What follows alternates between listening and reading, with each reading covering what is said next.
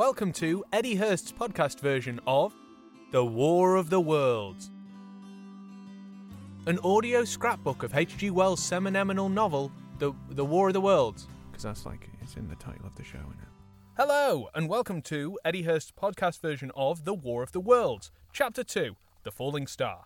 This is an audio scrapbook where each week we read a chapter of H.G. Wells' seminal novel, The War of the Worlds. I mean, could you imagine if it was if at this point I just was reading The Time Machine? With added additional research, songs inspired by the story, and whatever other bits and bobs leap out of the page and into my brain. If you haven't heard the show before, welcome, thanks for joining us. But also, what are you doing, mate? There's only another, this is the second episode, there's only one other. Go listen. Don't worry, we'll wait here for you. Go on. You back? Okay, good. So last week we set the scene, met our narrator, a man dedicated to learning to ride the bike and understand the human condition through philosophical papers, in that order specifically. We met his friend, Ogilvy the astronomer, and some strange lights in the sky. This week, will we find out about the crash landing? Will we meet a half-deaf journalist? Will the narrator finally ride a bike? Yes, and no, in that order. Also, I'm aware that I just did a recap, so if you just skipped from before, instead when I told you to listen to the first episode, I know I just gave you a recap, but I put a lot of effort into that first episode, so if you could go back and listen now, even though you know what's going to happen, I'd appreciate that. Let's get started! Wait, no, sorry. If you like the show, please subscribe and give us a 5-star review on wherever you get podcasts. Why not share it with others on social media? This is how podcasts work, so I've got it out of the way now, I'll say it at the end, and then we can just enjoy our lives. Okay, let's go. Sorry, one more thing. This week we've got some great guests on. I've got some great comedy friend guests. We've got Josh Jones and Hannah Platt. They lent some of their voices to some of the dialogue, which has been a little revamped for the kids. Or just for anyone listening. I mean, you don't have to be a child to listen to it. You'll hear more from them a few episodes later on in the podcast too. So, here we go. Chapter 2. The Falling Star. Then came the night of the first falling star. It was seen early in the morning, rushing over Winchester eastward, a line of flame high in the atmosphere. Hundreds must have seen it, and taken it for an ordinary falling star. Albin described it as leaving a greenish streak behind it that glowed for some seconds. Denning, our greatest authority on meteorites, stated that the height of its first appearance was about 90 or 100 miles. It seemed to him that it fell to earth about 100 miles east of him. I was at home at that hour and writing in my study, and although the French windows faced towards Ottershaw and the blind was up, for I loved in those days to look up at the night sky, I saw nothing of it. Yet this strangest of all things that ever came to earth from outer space must have fallen while I was sitting there, visible to me had I only looked up as it passed. Some of those who saw its flight say it travelled with a hissing sound. I myself heard nothing of that. Many people in Berkshire, Surrey, and Middlesex must have seen the fall of it, and, at most, have thought that another meteorite had descended. All those meteorites that we get, you know, all them meteorites.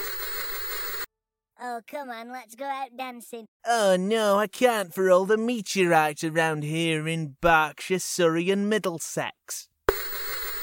No one seems to have troubled to look for the fallen mass that night. But very early in the morning, poor Ogilvy, who had seen the shooting star and who was persuaded that a meteorite lay somewhere on the common between Horsell, Ottershaw and Woking, rose early with the idea of finding it. Find it he did, soon after dawn, and not far from the sandpits. An enormous hole had been made by the impact of the projectile, and the sand and gravel had been flung violently in every direction over the heath, forming heaps visible a mile and a half away. The heather was on fire eastward, and a thin blue smoke rose against the dawn. Metaphor alert! Metaphor alert! Heather on fire! Nature being attacked by Martians! Metaphor alert! The thing itself lay almost entirely buried in sand. Amidst the scattered splinters of a fir tree, it had shivered to fragments in its descent. Metaphor alert! Metaphor alert! Fir tree shivered to fragments.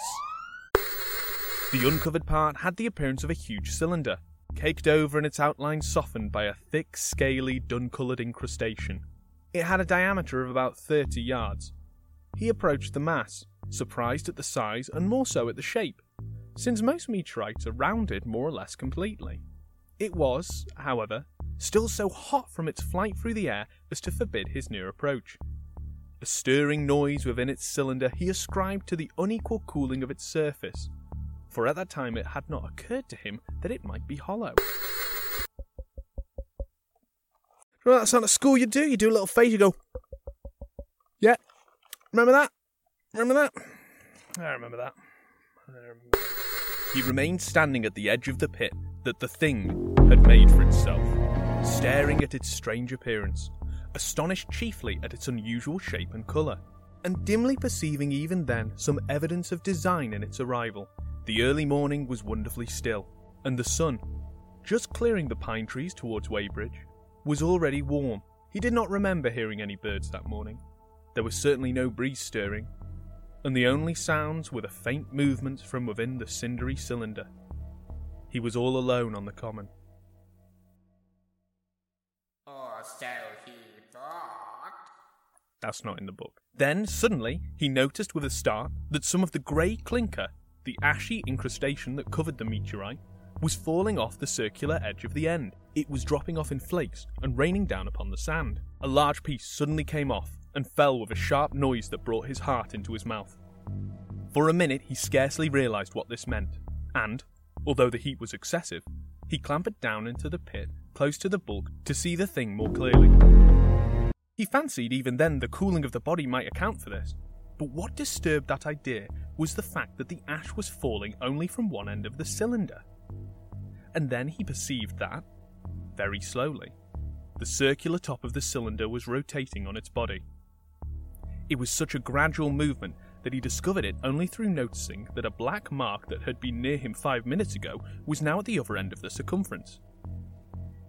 Even then he scarcely understood what this indicated, until he heard a muffled grating sound and saw the black mark jerk forward an inch or so. Then the thing came upon him in a flash. That thing is not the thing that I'm using the thing sound, like I'm using the thing theme tune for the thing, but this is just the thing, little t. So the thing, this thing is an idea. So the thing, that's just a thought. But the other, the thing, that's the Martian. That's the Martians, baby. The cylinder was artificial, hollow with an end that screwed out. Something within the cylinder was unscrewing the top. This week's episode, Hannah Platt will be playing the role of Ogilvy the astronomer.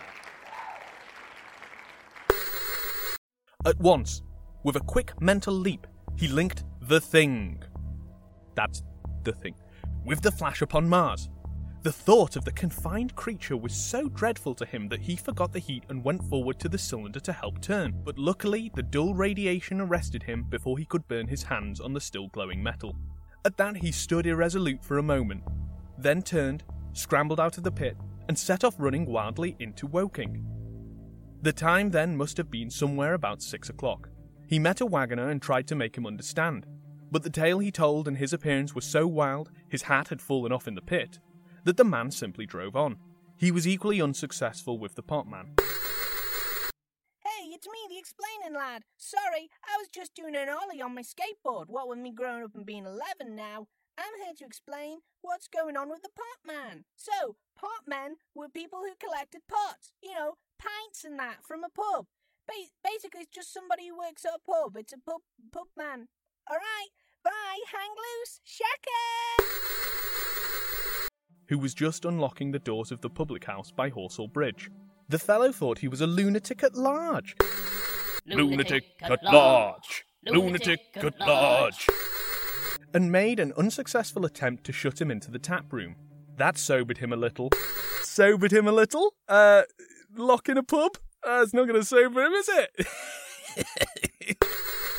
And when he saw Henderson, the London journalist, in his garden, the role of Henderson, the London journalist, will be performed by Josh Jones. What's my direction? He called over the palings and made himself understood. Henderson, what you saying? Henderson stood up with his spade in his hand. He was deaf in one ear. Henderson, did you see the shooting star last night? It's out on Horsell Common now. Ogilvy told him all that he had seen. Henderson was a minute or so taking it in. Oh, fucking hell. A meteorite, that's alright, innit? But it's something more than a meteorite. It's a cylinder. An artificial cylinder, man. There's something inside. Then he dropped his spade, snatched up his jacket, and came out into the road. I ain't got a bloody clue what you're going on about, but it sounds fun. The two men hurried back at once to the common, and found the cylinder still lying in the same position. But now the sounds inside had ceased, and a thin circle of bright metal showed between the top and the bottom of the cylinder. Air was either entering or escaping at the rim with a thin, sizzling sound. They listened, rapped on the scaly burnt metal with a stick, and, meeting with no response, they both concluded the men or men inside must be insensible or dead. Or dead. Insensible or dead. Insensible or dead. Insensible or dead. Insensible or dead.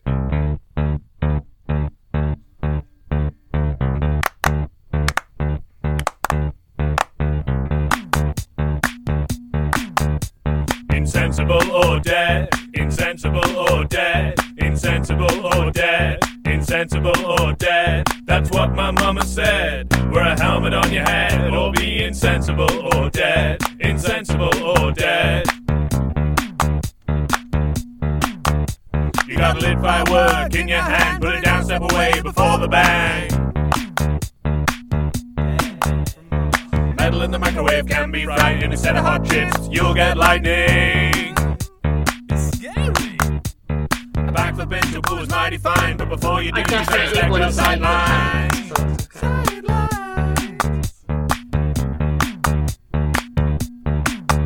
Just remember what your mama said. Take some care, or be what? Insensible or dead.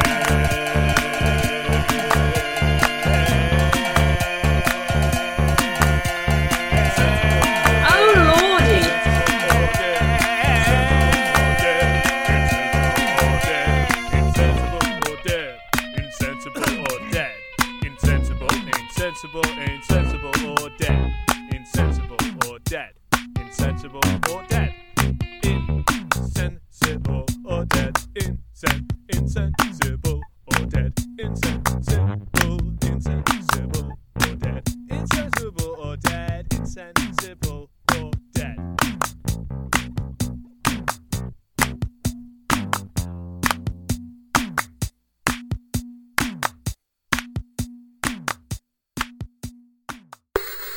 Of course, the two men were quite unable to do anything.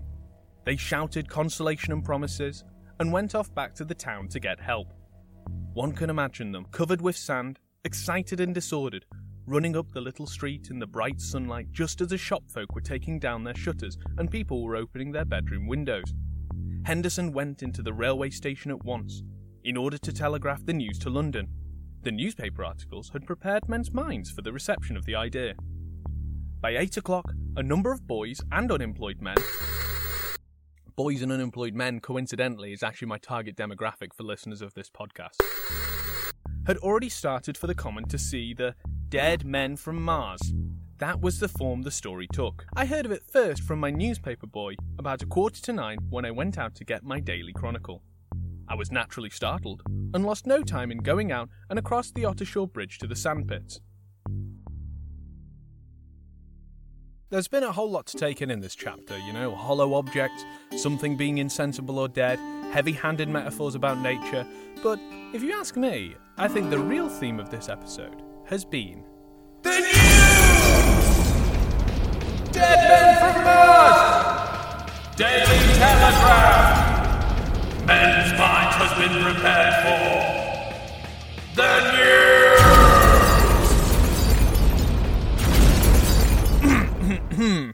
But all the mentions got me thinking, what would news be like to a Victorian in that time? How would one find out about Martians back then? Surely some time in between scrabbling for cotton underneath the screaming jaws of a spinning mule. And in a time when you could legally drink in any establishment across Queen Victoria's realm from the age of 13, would you even really care about the news? As it turns out, yes! Well, maybe you wouldn't. I mean, I don't know. I'm not you, a hypothetical Victorian. All I've got is Google and a little cupboard in my garage that I sit to record all this stuff in. But during the time of the War of the Worlds publication, newspapers could hardly be described as new. The very first newspaper in the UK was the Oxford Gazette in 1665, probably going on about the Great Plague of London, typical English newspapers. Help, our capital is suffering a plague. Boo-hoo. You know what I want to hear about? I want to hear about the agricultural revolution across the country. That's the news I want to hear about. But through the 1800s, big changes in the hat game were afoot. Change number 1. Steam-powered printing meant papers could be made quicker.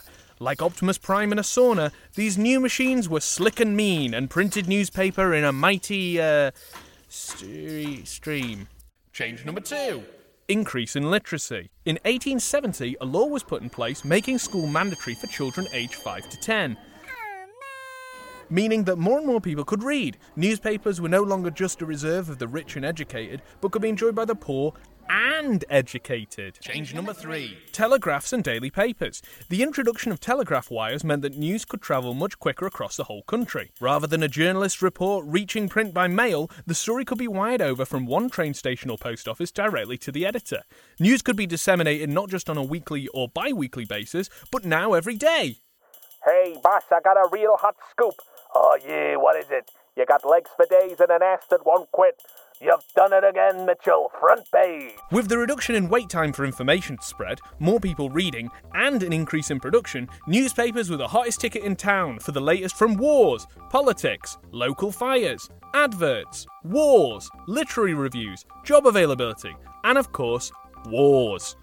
Pubs across the country would advertise in their front windows they had a copy of the paper, with dedicated reading rooms. Here, people would gather to read the papers, usually with somebody reading the stories aloud amidst group discussion, comment, and beer. OK, lads, every time someone mentions the Corn Exchange, we drink! You could rock up to any public house and be guaranteed to find a copy of anything from the Morning Herald, the Morning Mercury, the Morning Post, the Midday Chronicle, the 11Z's Advertiser, the Early Afternoon Report, the Late Evening Gossip, and of course the Midnight Gospel. Bro, you gotta see that show, it's so trippy. The War of the Worlds was even originally published in a monthly periodical rather than as a whole book. It could be seen as part of the growing genre of journalism-style novels influenced by daily reporting at the time. So, most people would definitely have cared about the news, and actually those boys and unemployed men he mentions at the crash site were likely first on the scene, not just because they didn't have anything to do, but actually because they were the first people to hear of the news in the latest printed papers available. It's really interesting to me how many images and ideas we have about Victorian times that turn out not really to be the case. Stuff about like the time that kids weren't in school, it makes me think that everyone was uneducated and illiterate, and they were in a situation where they were forced into being a cog in some giant industrial machine. But actually, records from the 1830s show that men's literary rates were about 60% at that time and women's were just under 50%. So it can be a little misleading to think that it was only the acts of state that led to the improvement in education, and in fact, social reformers did a lot of good. There's not really a joke there, it's just that unionisation of labour and individual acts of compassion coupled with a desire for betterment played a part in the structural changes of our nation and our education. People have always wanted to stay informed, whether it's about the Crimean War or Martian invasions, and it's no different now, really. I mean, honestly, it wasn't that long ago since there was that war in the Crimea, was there? And, you still get those articles online about life on Mars, and things haven't really changed, have they? Wow, God, that's depressing. I think often that whilst we're far more technologically advanced than the Victorian and Edwardian era, our attitudes haven't actually wildly changed. With News Now, we have rolling 24-hour channels and social media. Since the 1980s, we've had a constant stream of news available to come out of the glowing sluice of our televisions and right into our eyes. Then, in the early mid-90s, up to the second, news websites came along. And now you've got a little brick in your pocket that will tell you everything going on in the world from hundreds of different angles. And with that comes a greater level of competition from news outlets, leading to sensationalism and polarising opinions. Fake news and all that, whatever the fuck we decide that means this week. And it's difficult, like just today, I thought for the interests of this, I'd look at coronavirus, the reason why we're all stuck indoors, and 5G, the latest conspiracy theory that 5G masts are causing coronavirus, which is just absolutely wrong and incorrect. There is nothing to show that. Even if you do the research, there's no information that is reliable that will show that is the case. But when I put that into a search engine of my choice, the top hits are either explaining what the theory is, saying what people are doing to the 5G towers, or asking if it's true. Not a single one is immediately saying straight away, "Hey, you should definitely stop spending time thinking about this, as there's absolutely no connection and there's vastly more important things to be spending energy on right now." All of this to get people to read articles and websites more. But if you just went on those headlines alone, you'd be forgiven for thinking that this is a much bigger issue than something that is in the same vein as believing Elvis Presley went back to space instead of dying. Even the government advice only says in a little description there's no evidence. The headline is, "Whoa, is there a relationship between 5G and corona?" That's the world we live in for our news now. On the other hand, we've never been able to provide a platform for so many different perspectives. The week of recording this, America has seen protests across the nation after the George Floyd murder, and a huge opportunity for unheard voices to finally get a platform and lead to a nuanced discussion of systemic racism within America and the UK. There's also been a lot of knee-jerk reactionary bigotry too. I guess what I'm saying is, whilst access to information has increased even more so, the essential desire for knowledge hasn't. That's what Wells talks about in this novel, the imagery of a half-deaf journalist reporting a story that, spoiler alert, turns out not to be correct, could just as easily be the case now as it was then. I suppose what you could say is that many elements of the War of the Worlds are so resonant of the society we live in that they're true to this day. Probably one of the main reasons the story has endured so well. So there we have it, a half-deaf reporter, burning heather, and the information that if a man is walking around without a hat, they're clearly a lunatic. It's all heating up, and I'm not just talking about the hollow cylinder. Join us next week as news of the crash landing spread in Chapter 3 on Horsell Common. Eddie Hurst's podcast version of The War of the Worlds is created and produced by Eddie Hurst, written by Eddie Hurst and H.G. Wells. Special thanks to this episode to Josh Jones and Hannah Platt. Josh can be found on @JoshuAskJones on Twitter and Instagram, and listen to his podcast Dead Drama, a history show where he looks at the hottest gossip from the deadest people. Hannah can be found giving her searing hot takes, she's going to hate me for saying that, at Hannah the Platt on Twitter and Instagram and everywhere.